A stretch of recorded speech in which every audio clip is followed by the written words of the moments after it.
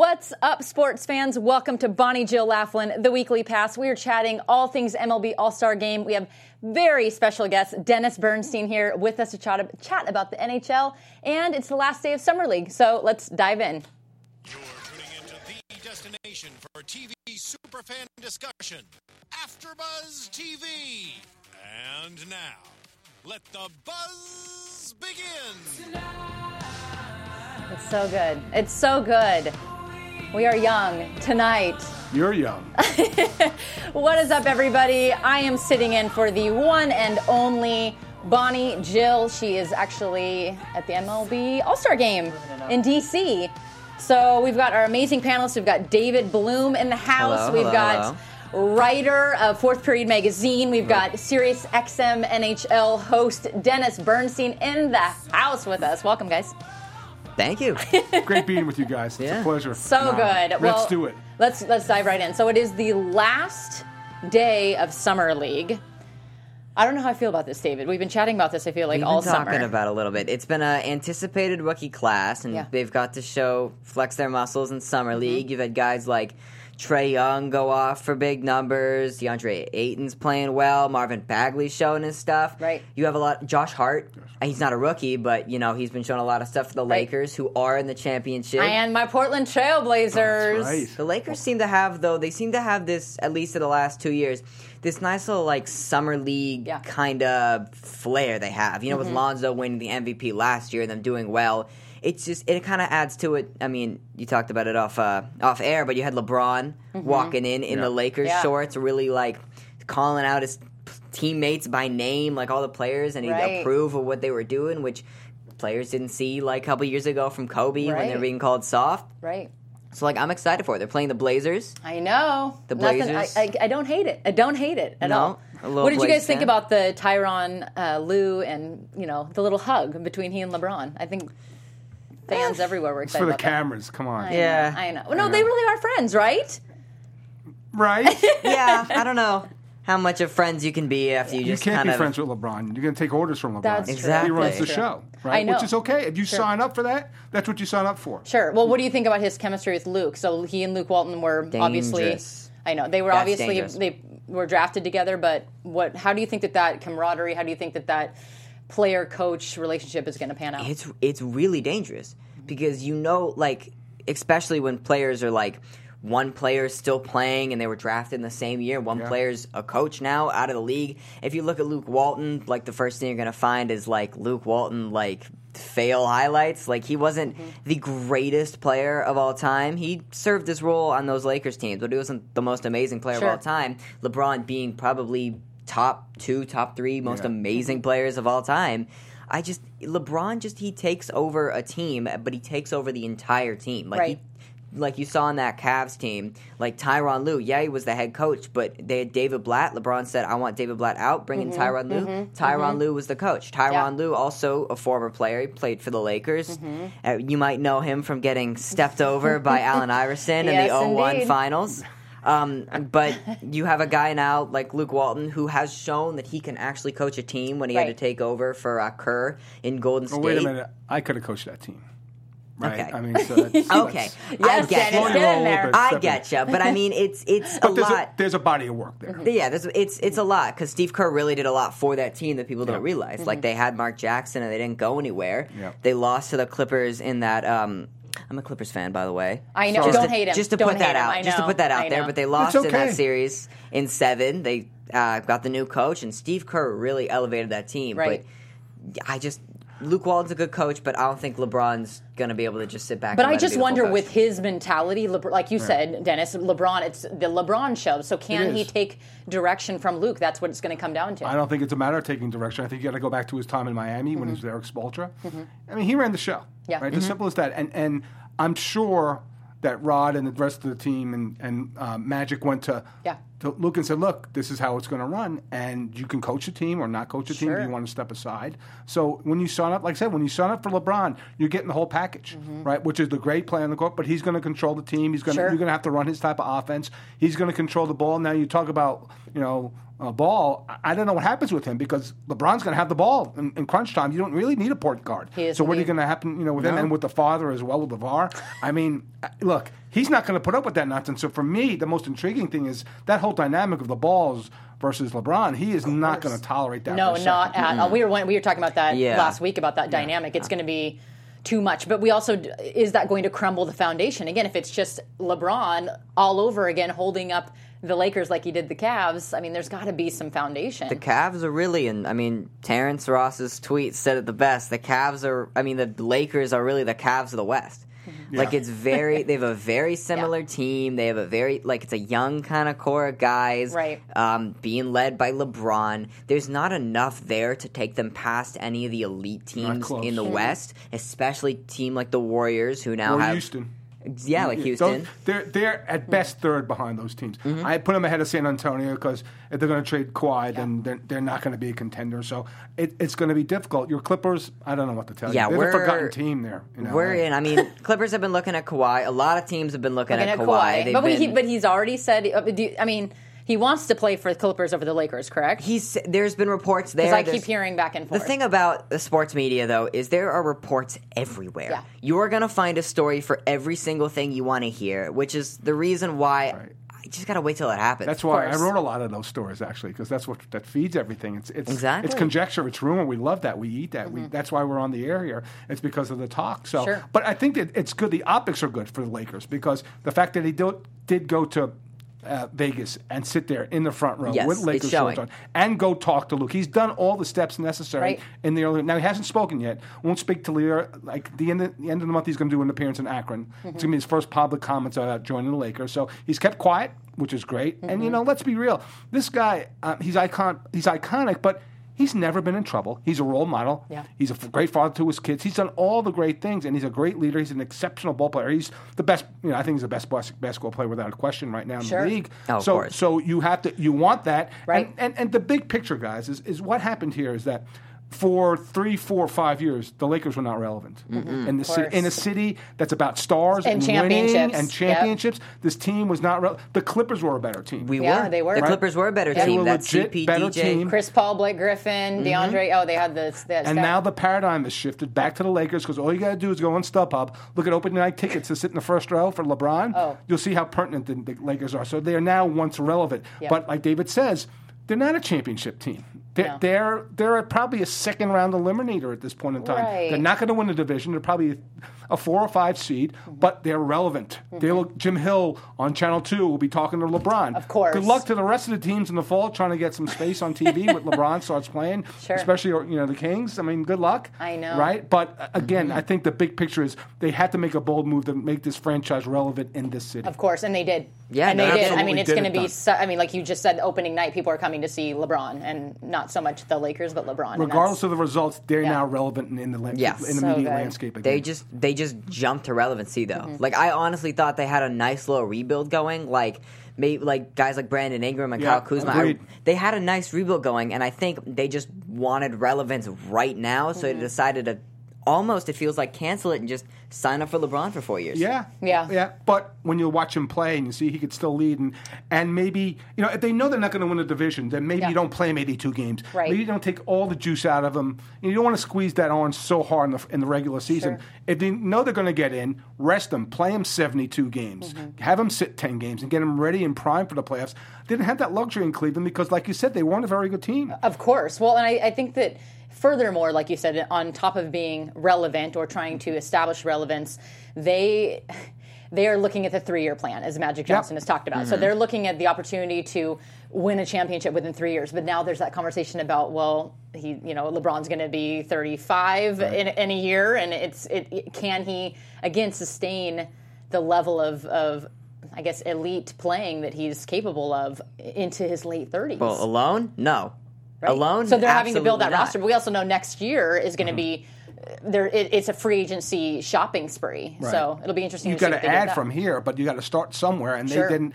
They were so far behind the pack. They were looking at, without LeBron, another 30-win season. Right. Even though you mentioned the kids that are progressing, they weren't going to be contender. Right. They weren't going to make the playoffs. And you can't have that in that arena. You can't have that at Staples Center. Right. Well, and it's interesting who's going to play with LeBron, because I know Kawhi made comments about not wanting to play with LeBron. He's made his comments. Yeah. He wants to be the man, go somewhere else. He could go to Philadelphia and lead a young team to a possible championship. He could go to Celtics, who are probably one player away from winning a championship, if not already a championship team with Hayward coming back and Kyrie being healthy. So I get that mentality, and it happens because in a sport where you only have 12 guys on a roster and 5 guys on the court, like one player can swing the pendulum, but you have to have the core around them, as you both mentioned. The Lakers aren't there yet, but it makes them much more attractive. Right. There are guys who don't want to be the guy in prime time. Right? And those are really good players, complementary players like a Scottie Pippen back in the day with Michael Jordan. He was never going to be the guy, but he would be happy to be the second guy. And if you want to come and win championships, are you sit up here? Is it a great recruitment tool for other free agents? Absolutely is. So I get the fact that it accelerated this rebuild, which it doesn't look like a rebuild anymore, but it puts you back in play for high-value free agents. Yeah, no, very true. I mean, the Lakers, they don't really have a Scottie Pippen right now. Right, they don't. LeBron's played with one before. Maybe Ingram develops into that, but no, right now they do not have that. I don't know. They don't have. They need like a second fiddle to LeBron. They really do. I loved their interaction too at Summer League. They were talking about that today about his, Ingram's hair and like their hug and interaction. And I think doing all the right things. He's walking around, engaging and being already setting the stuff. That's what leaders do. You come in and there's a lot of thought about the new guy at the top of the food chain. What's he going to do? He's done all the right things. He's been visible. He's training. Right. He's always in shape. Right. Yeah. So that's not an issue. But he's done exactly what you want a star player to do. Right? He's not caused trouble. He's the opposite of Ball. Right. With Lonzo and LeVar and all that other stuff. This is not creating commotion. It's creating excitement around the team, even at the Summer League. Right, the first thing you turn on the local news, local sports, what are they talking about? Summer League. Yep. The Dodgers are in first place. They're talking about Summer League.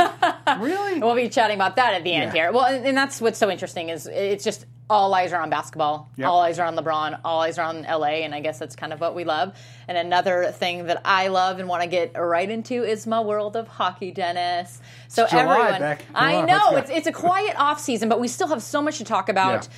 And again, to nod at your credentials, you've been a correspondent for the NHL. We saw each other at NHL Awards. Yep. You were at the draft. You are all over the place. So I just want to chat to you, especially, or ask your thoughts about Hossa. This was such a key player for the Blackhawks, just traded to the Coyotes. I would love to hear about your thoughts about that. Is that a great acquisition for the Coyotes? Well, that's just a salary cap move. So he's not going to play anyway. He had players get rashes sometimes from playing in sweating and playing in a uniform. So basically, that was done for the Coyotes to acquire another asset, which is Vinny Hinostroza, young player with speed. So Hossa helps them with salary cap issues. It's taking a bad contract, getting another asset. Yeah. So Hossa won't play again. He won't play for Arizona. But Hinostroza it's a good rebuild by John Chaika in Arizona. Marian Hossa, to me, is a Hall of Fame player. He's played forever, won multiple championships, great defensive player. Yeah. So he's one of these legacy players that played a very long time. But again, it's towards its mechanics. It's different in the NBA because it's a hard salary cap. So they say, and you see these more and more with salary cap moves. We'll give you a player, but you got to take our bad contract. Right. Happened with Toronto with David Clarkson. So you'll see more and more of these. A lot of draft picks are switched. Draft picks. So they'll say, look, we need some cap relief, and that's what Chicago needed. They needed cap relief. They got him off the books. Now they can probably make another play, maybe for Jeff Skinner or Max Pacioretty because they need help offensively. Who would you like to see them acquire? I feel like, they were a lot like the Lakers. They were at the top of their game for years and years and years, winning championship after championship, and now they're obsolete. Well, what happened with them was they tied themselves into long-term contracts with Jonathan Toews, with Patrick Kane, more importantly with Duncan Keith and with Keith Seabrook, where these contracts now. These guys are in the mid-30s, and it's different from hockey than basketball. When you get to the mid-30s, you're in a league that there's 18-year-olds skating around the ice. You got to really be fast. And so their play's deteriorated, and they've been locked into these long-term contracts that are signed until 2023, 2024. So they need relief. I think what they need to do is they made a trade last season when they traded Terry Paranin for Brendan Saad. Bad trade for Chicago. This kid went to Columbus, scored 82 points. Brendan Saad, well-liked by both Kane and Toews, but was not he was on the fourth line some night. So I think what they're probably going to do here is go after another scorer. And Max Pacioretty and Jeff Skinner are both rentals. So you got to be careful on what kind of assets you send back. Like we'll talk, I'm sure, about Manny Machado and with respect to rentals. But would Pacioretty look good next to Jonathan Toews? Sure would. Would Jeff Skinner look good next to Taves as well. Yeah. So I think that's what they need. They need scoring, but they're in trouble because they have an aged core. And guys who aren't the players they once were, and they have untradeable contracts. Sure. Like in any sport, you have to be. It's funny. We talked about a 3-year plan, 5-year plan. Sure. When you sign a player to an 8 or 9, back in the day, it's 10-year contracts. Right. Nobody cares about year 10 or year 8 or year 7. They look at 3 years. And so when fans talk about, well, Kovalchuk signed for 4 years, or they gave Drew Doughty $11 million for 8 years. No, you care about 3 years because after 3 years, players are older. You got younger players getting drafted, so it's about a 3-year window. It always is in any particular sport. It's how it is, even with salary caps. So when you see those big deals come down, that you worry about. So a guy like Pacioretty, who wants $8 million for 8 years, you got to think hard about it. You're sitting there with 4 long-term contracts. The team is deteriorated. Do I want to add another guy at 30 years old in a relatively young league? And go again here because I need the scoring. So I think Pacioretty would be in play. Maybe Skinner would be a little bit cheaper for them, but they need to add to their offense. And in a division where you've got Winnipeg, you've got Nashville, St. Louis, they made a lot of ads. It's good. They're the 4th best. As crazy as it sounds, if we sit here in 2014 and said, Chicago's the 4th best team in the Central, no way. Never look at those stars. So that's what you have to weigh. So I think they'll go for offensive help. I'm not sure they want to go back in and get another big-time player. No, and that's what's interesting. You mentioned that about hockey is that they sign these players for anywhere between 5 to 10 to 11 years, and it's just there's so much fluctuation in the sport. Like you said, in 3 years, everything can change. Injuries, like you said, their age is a huge component. For you, in terms of free agency, best and worst deals? I think the Kings did great with Kovalchuk. They did. I really did. I think they did fine with him. Beck, there wasn't a lot of really high level. Like, look, the best deal was Tavares. It was really only the big player. And did they really need him? No, they needed help defensively. Now, they're going to score a lot more goals with him. They're going to make some players. Maybe they move some offensive players to get defensive help. But the way they're constituted right now, are they better than Tampa or Boston or even Pittsburgh? No, I don't think so. They're better with John Tavares. But that's not – they didn't address their primary need, which was defense. So that's it. And Kings, look, they needed scoring. They went out and got a player who they think – look, Kovalchuk hasn't played in the league for 5 years. And the thinking there is if he's 80% of what he was when he left 5 years ago, they'll help. Because their top-line left wing scored 9 goals last season.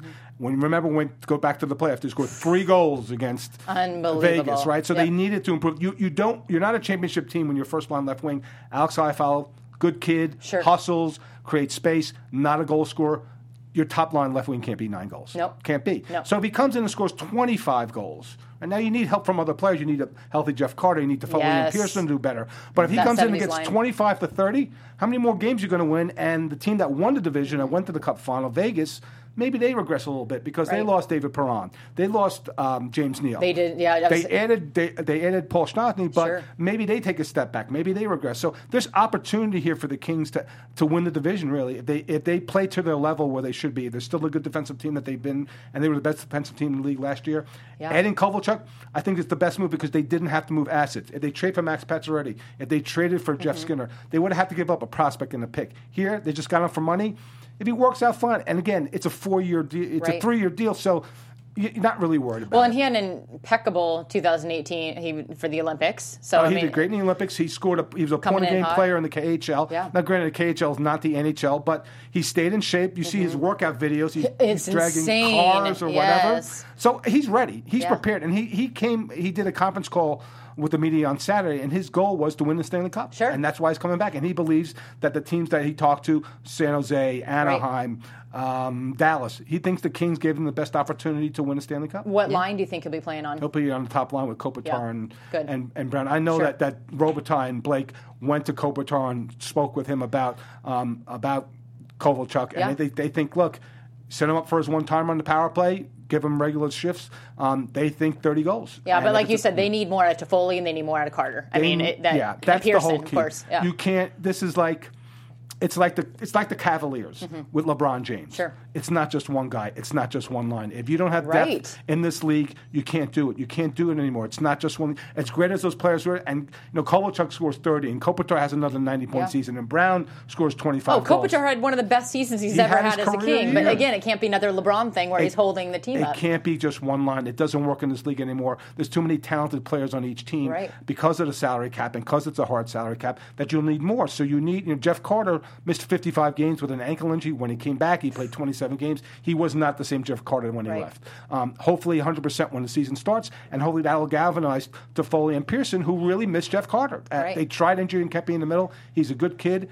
He'll hopefully progress now in his third year, but they need Jeff Carter, they need him healthy, and they need those two guys to produce, because I'll tell you that I think both Toffoli and Pearson are playing for their jobs in Los Angeles. I think if they go through another season where they 100% they are. When they don't produce, or they produce at the level they were, Pearson had, I think, 15 goals, Toffoli had 24.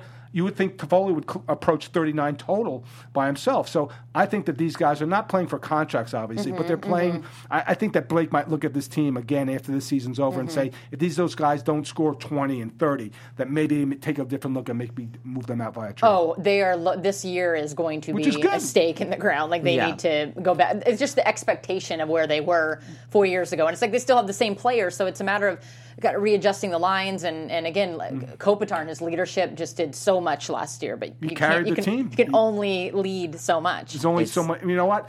When you get to the playoffs, Dave, you're going to get the best defensive player against you. You're going to get best defensive pair, and you're going to need your depth player to score, and that just didn't happen. Right, and they have Doughty. I mean, obviously, what's your thoughts on that contract? They had to give it to him. Yeah. I mean, you look at their depth chart behind Drew Doughty, it's scary. Yeah. So they had to do it. Especially when they're competing also in the same conference as the Predators, who are the best defensive team in the league. Absolutely. So. I mean, Jonathan Quick's on long term. Drew is, if he's not the best defenseman in the league, and this year Victor Hedman won the Norris Trophy, he's the second best defenseman in the league. Good. That's the going price. You have to keep him. I have no problem with the deal now. Next season, when his extension kicks, then it's going to be an issue with respect to managing the salary cap. But you know what? 1 year at a time. They'll see how they perform. But right now, the way they've added Kovalchuk, and I look at the rest of the team, to me, they're at best co-favorites to win the division. And if they are, they're a second seed in the playoffs. That gets them home ice in a couple of rounds. Oh, it's just... So there's but the window's closing, because all these guys that we mentioned, Drew's going to turn 30. Kopitar's 32. Kovalchuk's 35. Jeff Carter's 33. It's now. It's go time right now. And they got back to the playoffs. All the changes they made last year with Blake and Robitaille taking the control was great. Former players, they understand the player mentality. And, David, you'll notice in basketball, if you don't identify with players now, you can't coach in any league, in professional sports. You have to connect with the players. It's not in – look, Darryl Sutter, Dean Lombardi did great things in Los Angeles. But it was their way or the highway. And then when I talked to they did an interview with David Quinn, who's the new coach of the New York Rangers, and he was a college coach. And he said, "Why do you think a college coach is going to see in the NHL where these are guys getting paid $5, $6, $7 million a year?" He said, "Look, despite what these guys are getting paid, when you tell them to do something, you want to know why. Before it's like in the old mentality is go get the puck, go in the war mentality, in World War II, go."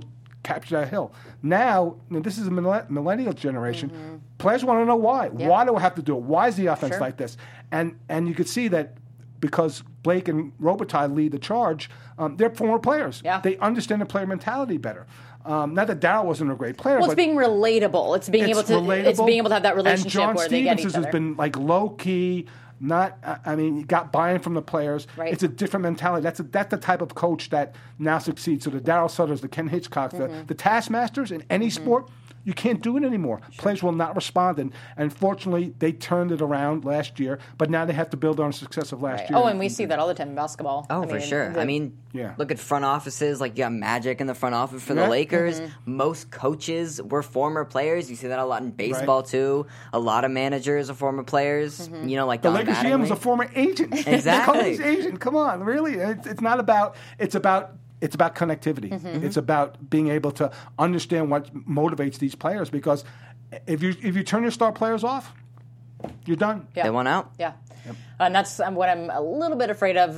Kopitar is such a good spirit, so I don't think we're going to have to worry about that with him. But I just feel like there just can't be one man leading the charge. And I just felt like, again, Toffoli and Pearson and obviously Carter's injury, but the steam was let out. But we all had this expectation. Although, with that said, they had one of the best franchise starts ever in Kings history. So it's just a matter of playoffs. Takes a village. Yeah, and again, it's staying injury free, and we know this. I mean, the Capitals rose at just the right time. Ovi finally got his his cup and the team and Barry Trotz. But it's like you said, everything has to fall perfectly into place, and it starts with that leadership. Yeah, so it's the hardest championship. Then you're going to win 16 games. It's not easy. It's physical. These guys have played 82 games, and now you're asking them to play upwards of 20 more. That's it's a long season. It's 102 games of being stressed, and so it's a very demanding physical sport. So that's why you don't see repeat Stanley Cup. So when the Pittsburgh Penguins won 2 years ago, back to back, that was in a Stanley Cup era, unheard in of. a Stanley Cup era, amazing. And they almost won a third, and maybe they come back and win. But it's such a grueling, grinding sport that if you don't have. If everybody's not in sync and on the same page, and that was the problem here in Los Angeles, the coach and the GM and the players weren't on the same page. Now they all are. Yeah. Now they have a mission. Now they all get it. Now it's one team going towards one goal, and they're all on the same page. Whether they execute or not, I'm not sure they have the requisite talent to win a Stanley Cup championship, but they can be very dangerous. Yeah. Well, in a couple of years, we could see some exciting things. And kind of transitioning out of the NHL into baseball. We've got the All-Star game. We just had the Derby last night. And also, I don't know if you guys saw the news, but there's extreme weather happening in D.C. right now. Thunder, lightning. The city is shutting down. So let's pray for that city so they can have their game. But thoughts on the Derby? Did you watch the Derby? Didn't you? Yeah, I did watch the Derby. I caught some of the Derby. It's, we were talking about this off air. The Derby's kind of like a dying event almost. Like it's really going downhill. But this one had the most home runs of any other Derby. It was a good Derby. It was a good Derby because of Bryce Harper. Yep. Bryce Harper really made this Derby good. He was a hometown hero. I mean, you look at I think it was in 2015 when the Derby. The All-Star game was in Cincinnati, and you had a guy like Todd Frazier on the Reds win the home run derby. That was amazing for the city. The whole crowd exploded, just like the crowd exploded for Bryce Harper, because he's this hometown guy in the American uniform. Everyone was on their feet. It was like you would think it'd be a World Series. It felt. He looked like a wrestler, though. He honestly looked like a wrestler when he was cheering. I like the designs on the bats. That's kind of cool. That was cool. But here's the problem, and I mentioned to you before we started, David. Players don't want to play in it because it screws up their swing, number one. Number two, these guys get injured. Like when Aaron Judge last year, he had to take a cortisone shot in the shoulder and you can't do that. You can't jeopardize your season or your team's chances for the World Series off an exhibition. It's not even an exhibition game. It's a stunt, right? And it was cool going back to the day. And 4, 5, 6 years ago, there's relevance. But when you see the players that were in the event last night, not a lot of star power. No, half those guys, Max Muncy's having a great season, but you wouldn't think Max Muncy's going to draw people. Bryce Harper was the attraction. Yes, he was. And I think, to David's point, that I think if they continue with this, you're going to have a hometown hero in that event to make it make sense for the crowd and make it exciting. Got to make a storyline. Well, they don't have. But let me ask you guys: they don't have a choice to participate. I mean, do they have a choice to participate? Because I kind of feel like it's a lose-lose if they don't participate in all these events and everything. No, they can opt out. Aaron Judge is playing tonight, but he didn't play in the. Okay. And I mentioned also is that look. Bryce Harper, after the event, said, my obliques hurting me. So I wouldn't be shocked if the next 2 weeks he goes on the DL from taking so many hard swings. That's the issue. That's the challenge. So, and the next year, I think it's in, I don't know if it's in San Diego or whatever. I mean, you're going to hit. Next year, I'm not sure. It was in San Diego about 2 years ago. Yeah. And that's when. You're going to have to find a star player on that team to make it sense because you're not going to get the same crowd reaction, especially when you have guys that nobody really knows about. And you see more every year, you get less and less true star players coming in and not playing. Look, Carl Stanton didn't make the All-Star team. Could you put him in there? Yeah, you could have. I mean, so I Indians just think are hosting 2019. The Indians, okay, that's right. So that's good. So you'll have Jose Ramirez, or Edwin Carcino. So you'll have legitimate players, which is good.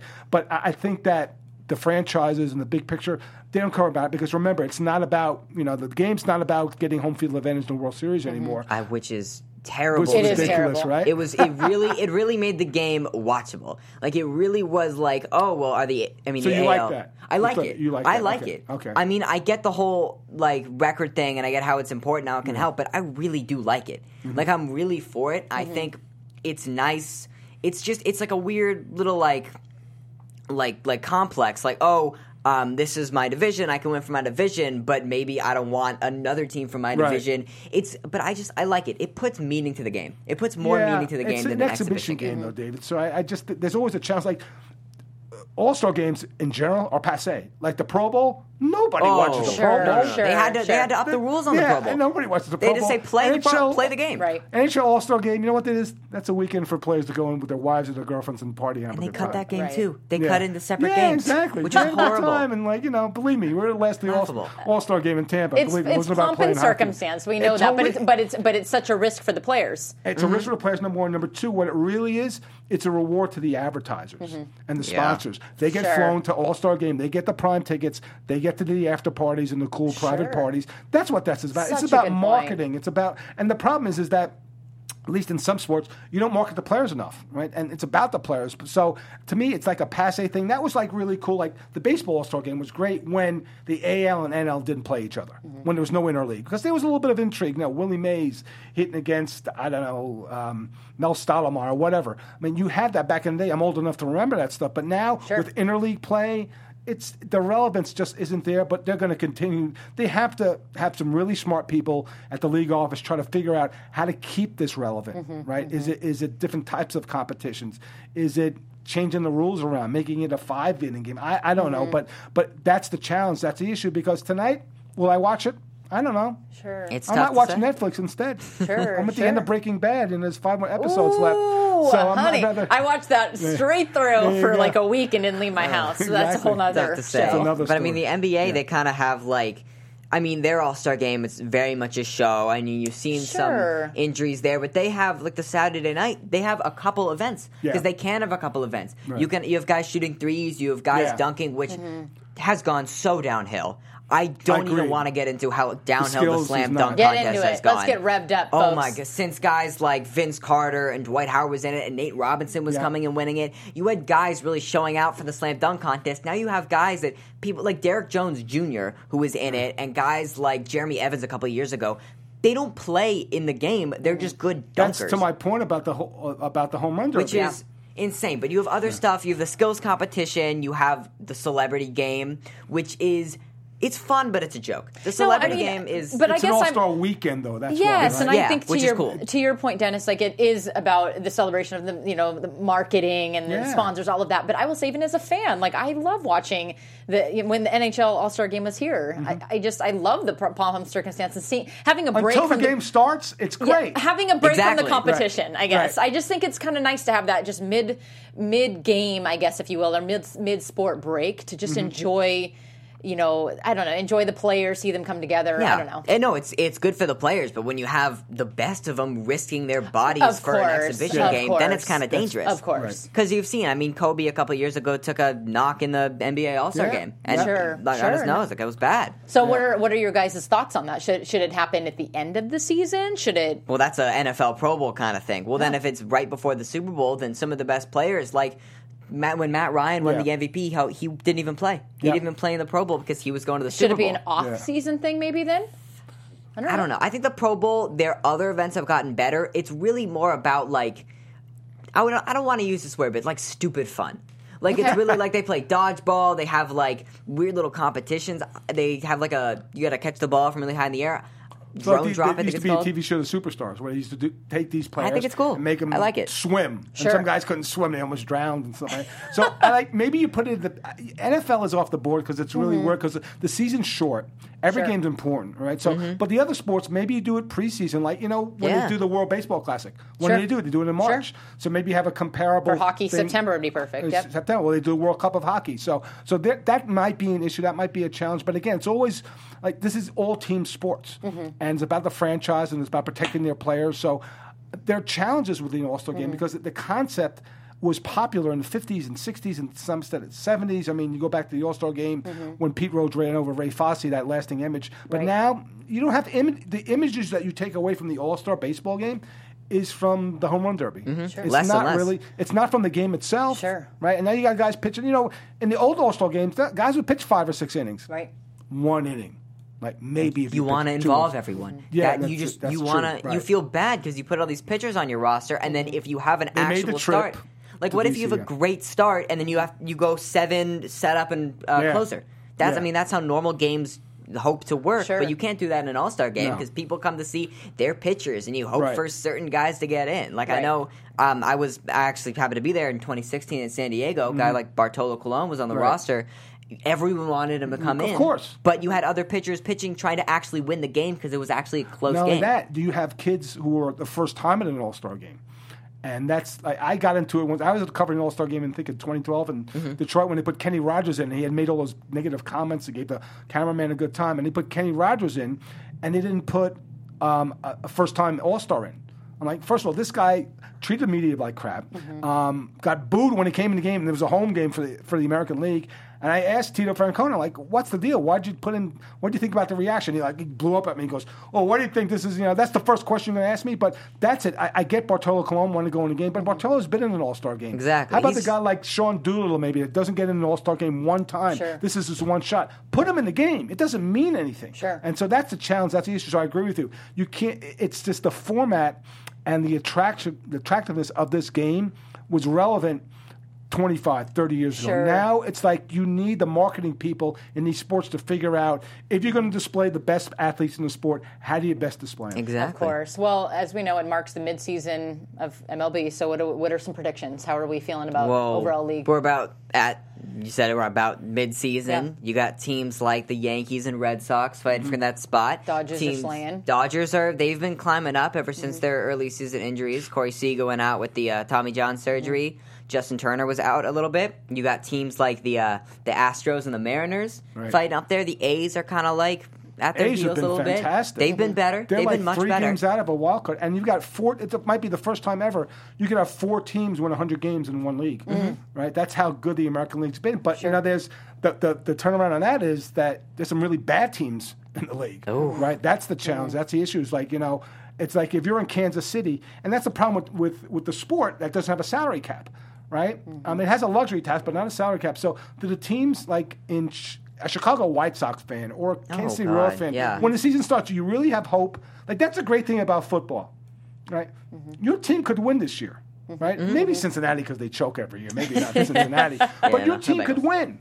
And, in baseball, there's 6 teams. You mentioned Houston. Sure. Yankee. Who's coming out of the pack? Nobody. Who's coming from wild card? Wild card team could be 105 win team. So there's 8 teams maybe that can win it all, and you've got a 30-league team. So that's a challenge. That's an issue. So I think the teams that David mentioned, fine. I mean, the Red Sox have been amazing. I mean, that team just doesn't lose. They're 69-30. J.D. Martinez came in late as a free agent. Has been great. Mookie Betts could be the MVP. They've been fantastic. The Yankees are an exciting team. Houston, defending champions. They probably have the best pitching staff to go. So, oh my God! And that's a challenge. Is that So while the Dodgers, I think every day they're thankful they're not in the American League. Sure. Right? Because there's 4 teams better than them in the American League, but in the National League, it's up for grabs. Maybe the Brewers are the best team. The Dodgers have been playing great. I think they're the fastest team to go from 10 under to 10 over since like the 1950s. So they've really rallied because of the depth of their organization. Right. They've had depth. Max Muncy came out of nowhere. I have friends who work for the Dodgers. I'm like, who's Max Muncy? And in April, he's really good. So he's rallied. Their depth's there. Justin Turner came back. It's that glue guy.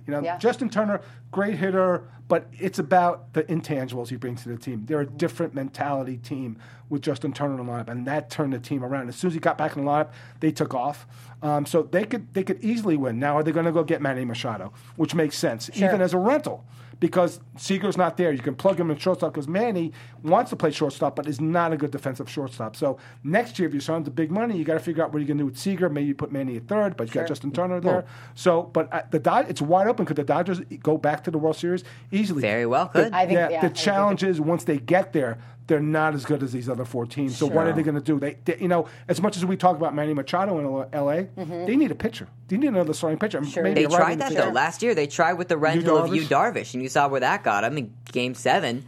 I mean, I'm not discrediting Yu Darvish. I think for the Rangers, you are, but it's okay. He deserved to be discredited, right? I'm an Angels fan, so it's discrediting Rangers players David's is kind of what I do. David's just all backwards in LA. But David, you should trade Trout for like 9 guys. Oh, God. Be good again. We tried. We had like 9 guys, and they all got injured. But as we know, a pitcher is as important as the goalie is in hockey in the playoffs. So they've got to stack up their pitchers when you get to that World Series. And the Dodgers have.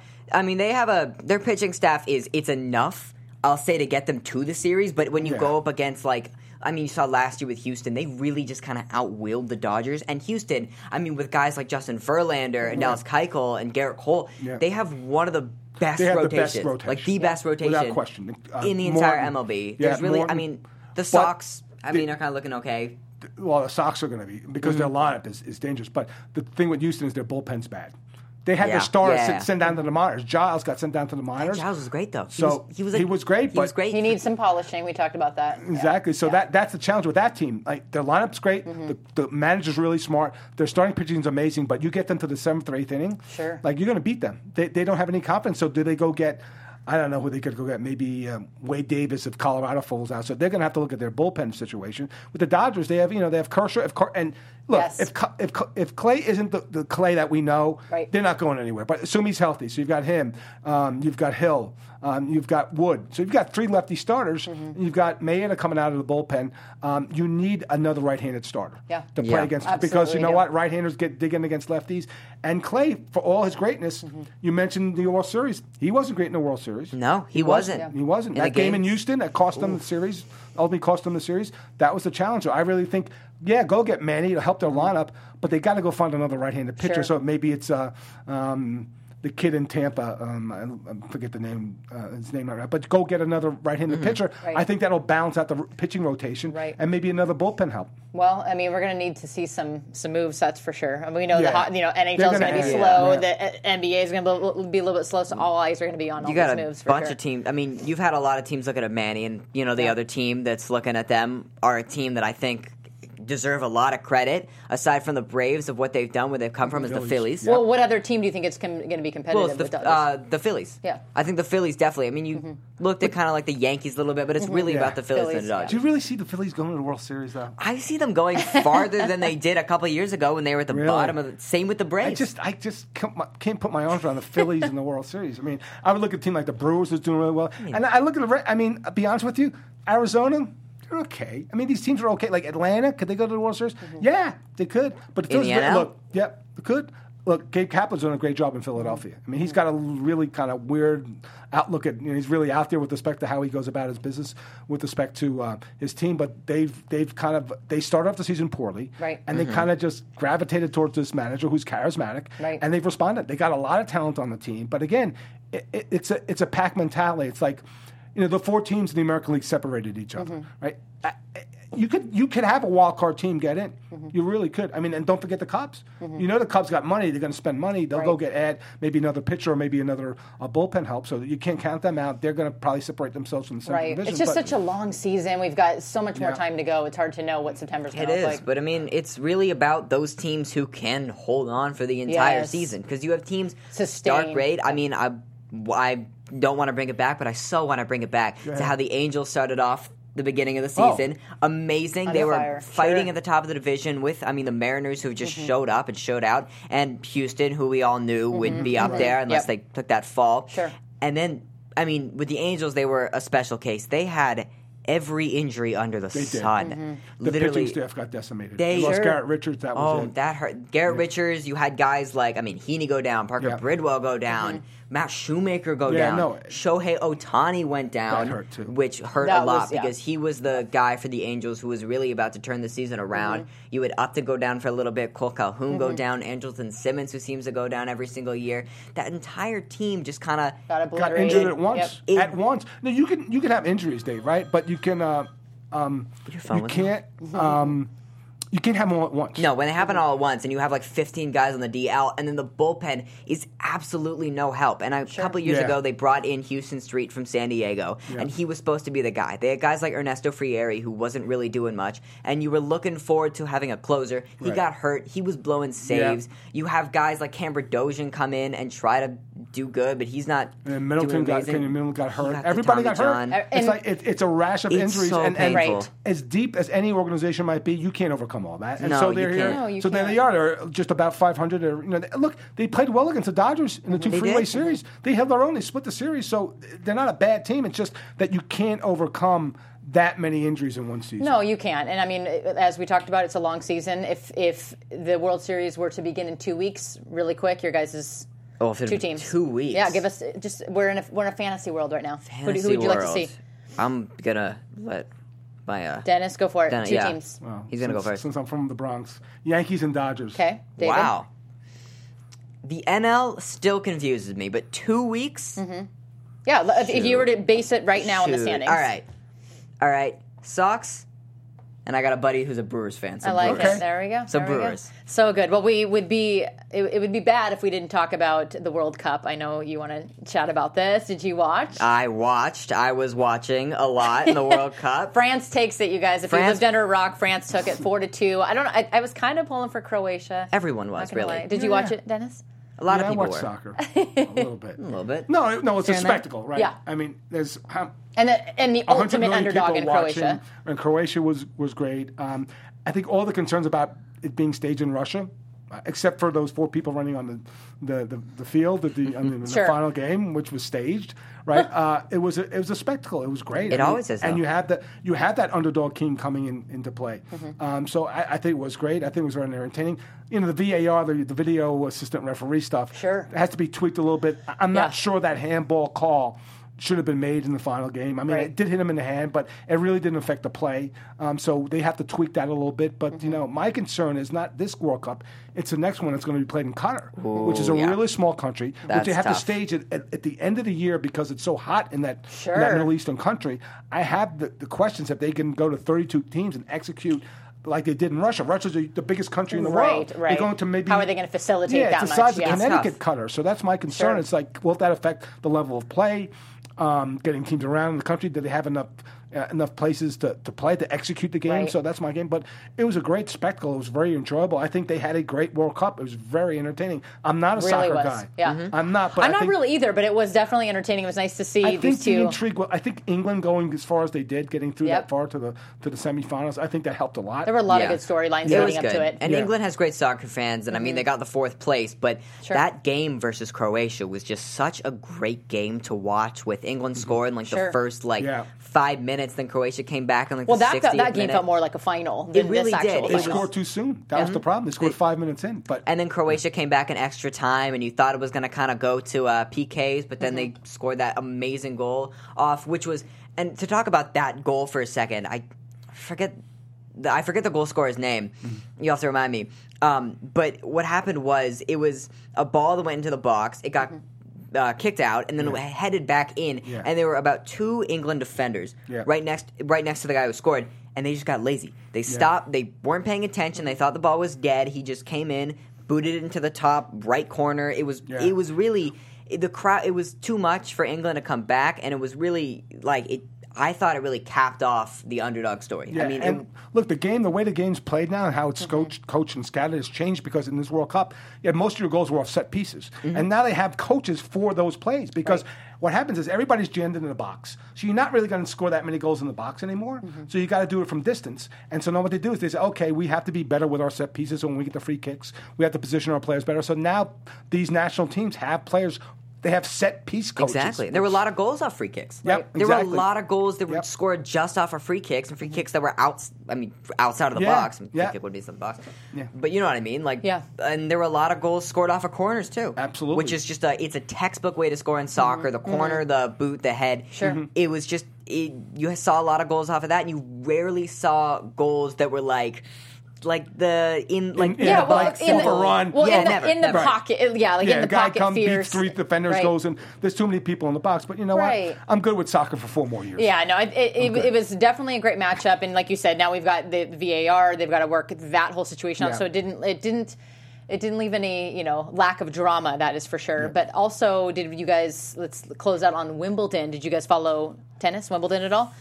I have been selectively following Well, tennis. for whoever, again, does not follow tennis, Novak Djokovic won men's singles, Exactly, and that was a huge story because we thought Roger Federer was going to take it, the Or king Nadal. of tennis, or Nadal, exactly. So, hats off to Novak. He really hung in there. And then also, their last match was a tie. That was pretty incredible, but he took that. And then Angelique Kerber over Serena Williams. And the story with Serena is just, we're talking months after having her baby, gets into the finals. I mean, did you guys have any thoughts on that? She's a world-class athlete. There's one of the best. There's one female tennis player that could have done that. One of the best. Her. That's Yes. it. Nobody else could have done She's that. she's like the premier female tennis player, and she, I think, will be for a long time. Right. Yeah. just because of like her stamina and her skill. Like it's amazing. And she's she's an immaculate personality and player. She just in her professionalism, even having lost, she was just so composed and just so gracious and generous about getting that far. She triumphed in defeat. Yeah, is what she did. Right? She won by losing. It didn't matter if she won that match. She's won so many titles. It would have been epic if she did win that Wimbledon title. But I think she achieved more by not winning because it took the focus off of what it took to get there.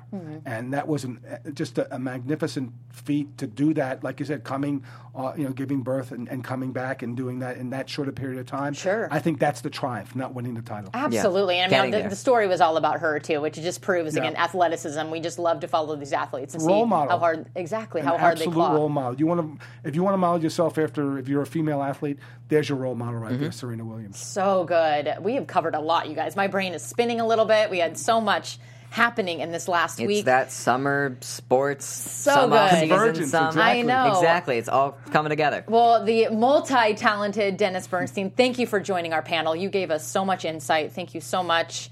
I appreciate all of our viewers. I wasn't able to keep up with the live chat because I am sitting in for Bonnie Jill, but thank you for tuning in. I am Becky Sotero. You can find me on all things Becky Sotero. Where can they find you? Yeah, David H. Bloom, Instagram, Twitter. Hit me up. We can talk anything we just talked about. We've covered a lot. Yes. And Dennis, where can everybody find you? TheFourthPeriod.com is my hockey writing. Yeah. Dennis TFP on Twitter, also on Instagram. Perfect. So we would love to have you back and chat all things NHL in the season. Absolutely. My friends, we'll see you next Tuesday at 2 p.m. Bonnie Jill will be right here, and we'll hear all the stories about the All-Star game. See you guys next week.